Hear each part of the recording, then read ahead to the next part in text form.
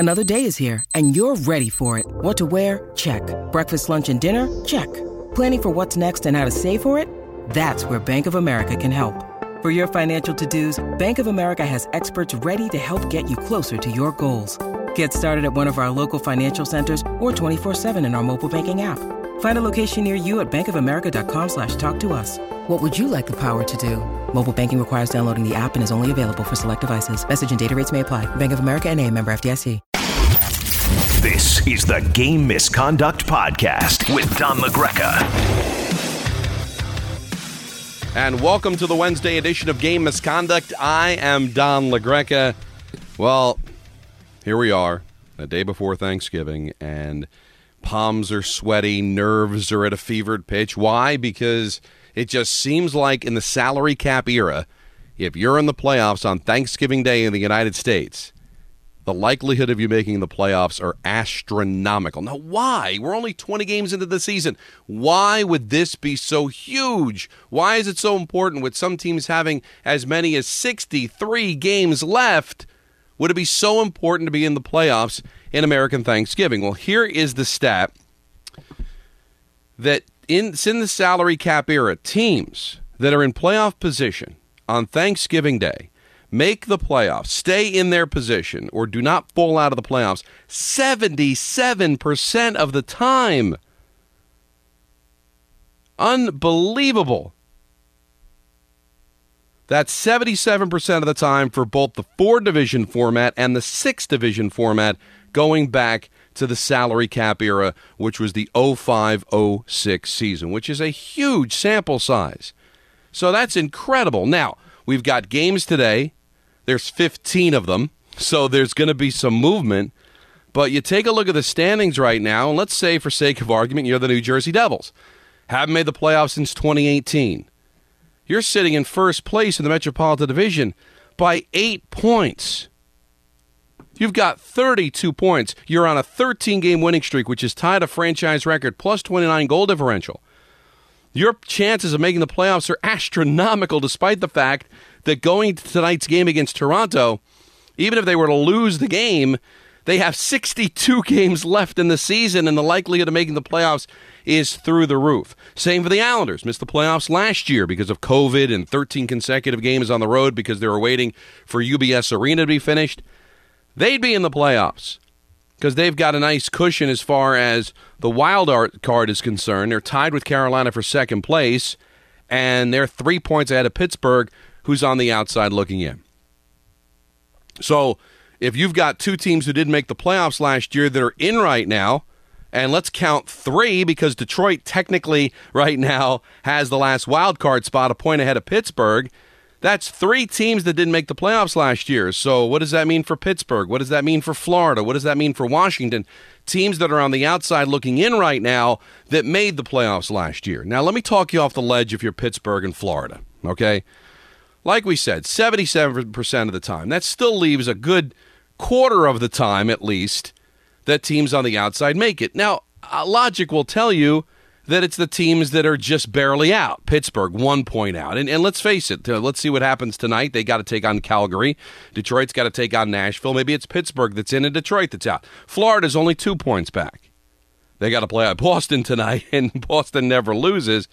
But the point is that the fringe teams, they're the ones that'll probably be that 23% that still make it. But for the teams who are comfortably in, like New Jersey in the Eastern Conference, like Dallas right now with a nice 5-point cushion falling out of the playoffs. You know, Seattle right now is a top 3 team in the Pacific Division. Those are the teams that have to feel pretty good that they're going to make the playoffs. The Edmontons, who are tied with Calgary, Nashville with 20 points, those are the teams that feel like they can be that other 23%. But if you're San Jose, if you're Chicago, if you're Vancouver, I'm sorry, it probably feels like your season's over. Same thing with Philadelphia, who are dropping right now. Even though they're only 4 points out of a playoff spot, they've only won twice in their last 10 games. The team that I warned you about at the beginning of the season, that I didn't feel like was a playoff team, and I might be right, is Washington. They've played 20 games already. They'll play tonight against Philadelphia. They've got 17 points. They're 5 points off the pace, but a minus 12 goal differential. Horrendous on the road at 2-6-2. Decimated by injuries. Washington may be one of those playoff teams, the traditional playoff teams, that might end up missing out on the postseason. Minnesota might be in a little bit of trouble in the Western Conference. Now, they've got games in hand, and they're only 2 points out of a playoff spot, but the -5 goal differential is a little disturbing. Goal differential. We've talked about this a lot on Game Misconduct. Teams with a plus usually make the playoffs. Teams with a minus do not. Right now, every single team, as we start play tonight on Wednesday, November 23rd, every single one of the teams has a plus goal differential. Every one of them. Now, you've got some teams teetering, like Detroit's a +1, Carolina's a +4, you know that's going to improve. Tampa's a +3, you know that's going to improve. Toronto's a +5, you know that's going to improve. The only team that's on the outside looking in with a plus goal differential is Pittsburgh, a +6. Florida's even and everybody else is negative. Kind of interesting. Now, you flip over to the Western Conference. The only team there's 3 teams that would make the playoffs with a minus goal differential. L.A., -6. St. Louis, -6, but they just had an 8-game losing streak, followed it up with a 7-game winning streak. That's probably going to improve. Calgary with a -2. Every single team on the outside is a minus. So the West is the outlier because they've got way more teams under than over, but that's going to balance itself out. But you look at a Dallas team, top of the Central, +19 goal differential. Colorado a +21 for Dallas, +19 for Colorado. Those teams are legit. Vegas, legit as well, at +22. So little indicators, even though we're very early in the season. But anybody that tells you that doesn't follow hockey, well, it's such a long season and everybody makes the playoffs, BS, all right? It's a 32-team league, 16 teams. Half the teams miss the playoffs. And because of all the 3-point games, it's really difficult to move up. So that's why these games are so important. The regular season means something. It's not the NBA where you've got these play-in games where 20 of the 30 teams make it. All right? It's not baseball where there's 162 games and it seems like it lasts forever and there's time to move. 82 games, a lot of 3-point games, doesn't make for being able to make huge jumps. Now, there's always outliers, right? New Year's Day, 2019, the St. Louis Blues were the worst team in the NHL. They won the Cup. So don't ever feel like there's no way you can't buck the trend, but acknowledge at least that there's a trend, and it's something that is pretty interesting and I think a lot of fun to follow, and it just kind of cements to me as somebody who's a defender of the National Hockey League that it's tough to make the playoffs, and sometimes good teams don't make it. I grew up in a 21-team league where 16 made it, the top 4 in each division. Heck, I saw teams with 66 points make the playoffs. No more. So you can argue, well, you're not good if you don't make the playoffs, but I can also argue that points that are lost in October and November that seem like no big deal could very easily come back to haunt you. And all these regular season games are exceptionally meaningful, so you got to pay attention to them. When you need mealtime inspiration, it's worth shopping Kroger, where you'll find over 30,000 mouth-watering choices that excite your inner foodie. And no matter what tasty choice you make, you'll enjoy our everyday low prices, plus extra ways to save, like digital coupons worth over $600 each week. You can also save up to $1 off per gallon at the pump with fuel points. More savings and more inspiring flavors make shopping Kroger worth it every time. Kroger, fresh for everyone. Fuel restrictions apply. Last night, there were 2 games. Good on Buffalo. Jeff Skinner with a couple of goals. Beat the Canadiens 7-2. Rangers with a nice come-from-behind victory. They looked flat and out of it the first 6 minutes of the game. Gave up 2 goals, including one on the power play. A goal 35 seconds in by Fiala. But eventually the Rangers got their sea legs. They were the better team at the end of the first period. Scored 3 goals in the second. Kakko finally gets off the schneid. 5 points for the kid line of Kakko, Lafreniere, and Hedl in that second period. They give up the lead on a Walker goal, but they come right back 54 seconds later. A great play. Zibanejad off the end boards to Kreider with the one-timer to retake the lead, and then Kreider put in the empty net to win it. Rangers have a chance tonight against the Ducks to take 7 of a possible 8 points on a Western swing. I don't care how bad some of these teams are, including the Ducks tonight, who have won 5 games, 0 in regulation, if you can believe that. You take the points where you can get them. Rangers, one of those teams teetering. This could be a good road trip and a turning point road trip, but you got to get the game tonight. Also tonight, 7 o'clock, Leafs in New Jersey to take on the Devils. Devils have a chance to break the franchise record for consecutive wins. They tied the record with the victory against Edmonton back on Monday at 13. You got to go back 21 years, the last time the Devils have had a winning streak this long. Devils win tonight, and they get to 14. You start thinking about the record of 17 consecutive, but they already had beaten the Leafs. If you remember last Saturday, they blew a lead late, won the game in overtime. Very interesting game tonight. Oilers continue this Eastern swing. They'll take on the Islanders tonight. After I played the Devils on Monday, they'll be in New York to take on the Rangers on Saturday afternoon. I'll have that call with Dave Maloney. Looking forward to that. Kind of fun to watch those teams play. Important game out west in the Central Division between the Jets and the Wild in Minnesota. Carolina trying to get things going, have a chance to do it against Arizona as Arizona continues this unbelievably long road trip. Boston, they are just unbelievable. They sit in first place in the Atlantic Division. They'll take on a Florida Panther team that just reeks of average, right? 9-8-2. We told you an even goal differential. They'll eventually get better. Speaking of average, two average teams with Calgary and Pittsburgh to take on the Penguins. The Blue Jackets, who are fading fast, will take on a Canadiens team also fading. Blues will look for their 8th consecutive win in Buffalo against the Sabres. That's a good spot for the Blues. Buffalo had played against Montreal last night. Nashville and Detroit, that's a big game for both of these teams who are teetering on the playoffs. The Washington Capitals, just any hope against the fading Flyer team. That's the TNT game. 8:30, Blackhawks at the Dallas Stars, and then a slew of 10 o'clock games. We told you about the Ducks and the Rangers. Senators continue their western swing after a loss to San Jose the other night. They'll be in Vegas to take on the Golden Knights, who are just terrific. Seattle as well, playing good hockey, although they did lose their first ever overtime game against the Kings the other night, going up against the San Jose Sharks, who just love playing on the road because their home record has been a mess with just the 2 victories so far. And Vancouver, also fading, will be in Colorado to take on the Avalanche. Well, we usually do this on a Friday, but because we're not going to have any podcast on Friday, it's the day after Thanksgiving, I've got the day off, and my wife would kill me if I carved out time to do a podcast on my day off, and we're taking the kids to see Snoopy, so I'm not going to be able to do it on Friday. Just being honest with you. So why don't we do the top 5 here on Don LaGreca's Friday Top 5. Yeah! Well, 5 is always the toughest one, right? Because there's just so many teams that you can choose from. But I'm going to go with those Toronto Maple Leafs. Despite that loss to the Devils the other night, 6-1-3 in their last 10. The +5 goal differential's not great, but they're starting to play a little bit better, more consistent hockey. And they, I think, are the 5th best team in the National Hockey League right now, especially with the way they're playing. I have them at number 5. Number 4. How about those Dallas Stars? First place in the Central Division, +21 goal differential. They've been pretty good at home at 5-2-1. They're getting healthier now.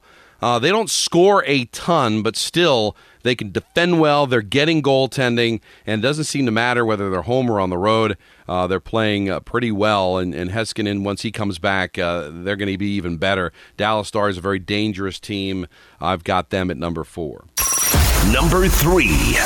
Well, the Vegas Golden Knights, again, continue to cruise. They've settled down just a little bit after an unbelievable start, but still 7-2-1 in their last 10. They've been unbelievable on the road as well, 9-1-1, getting scoring from a ton of places. They remind me a lot of that first-year Vegas team where they weren't heavily relying on one person. They're rolling a bunch of lines.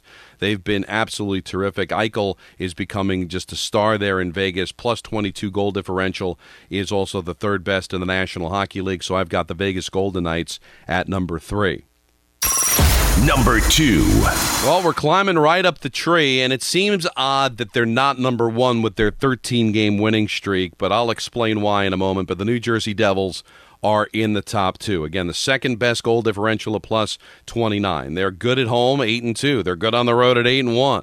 Tie a franchise record with 13 consecutive wins. And every night it's a star, but there's one player in particular that is becoming an absolute stud, and that's Nico Hischier. And you saw that against the Edmonton Oilers the other night, where he looked just as good as Connor McDavid, as difficult as that is to believe. He's very difficult to take the puck away. He's a playmaker. You couple that with what Hughes is doing, what Mercer's doing. Tatar's had a great start to the season, getting points from their blue line, and it really doesn't matter who's in goal because the Devils never give up the puck. And when they do give up the puck, they're all over you to get it back. It's a puck possession league, and the Devils are as good as anybody at it, and I've got them at number 2.